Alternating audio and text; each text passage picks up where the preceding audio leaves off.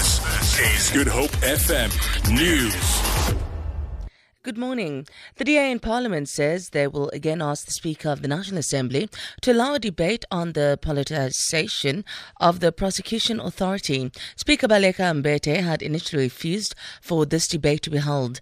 DA Chief Whip John Steenhuisen says the request for the debate relates to revelations in weekend newspapers that NPA head Sean Abrams had a meeting at Litulia House a day before instituting charges of fraud against Finance Minister Pravin Gordhan. The Cape Peninsula University of Technology has condemned the latest act of vandalism at its Bellville campus. At least 5 vehicles were gutted, presumably as a result of the ongoing fee demonstrations.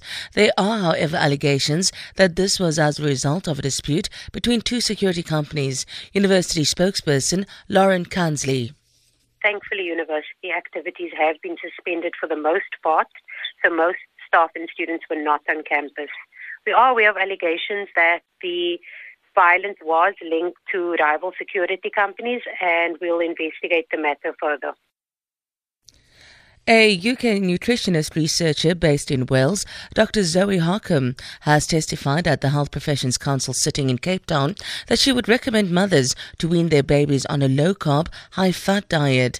Harcombe says the specific diet is superior to the cereals and processed foods that most babies are weaned on by the majority of parents. She's testifying as one of 3 international experts in support of Professor Tim Noakes' revolutionary anti-obesity diet.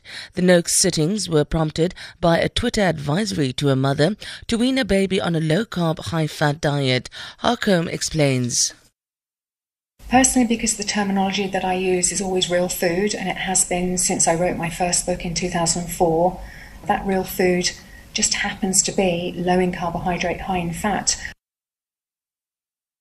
The National Library of South Africa has closed its Pretoria campus due to the fees must fall protest actions that directly threaten the library, its collections and library users in the past week. The CEO of the library, Rocky Ralebipe Simela, says after assessing the situation, they realize they cannot risk opening the library at the moment, but will continue to monitor the situation. The NLSA is a primary resource and custodian of South Africa's documentary heritage and promotes creative, effective and efficient universal access to information. A clash between protesters and United Nations peacekeepers in the Central African Republic has left 3 people dead.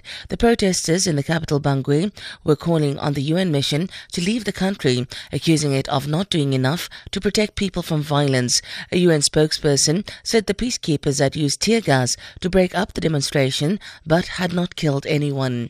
For Good Hope FM News, I'm Sandra Rosenberg.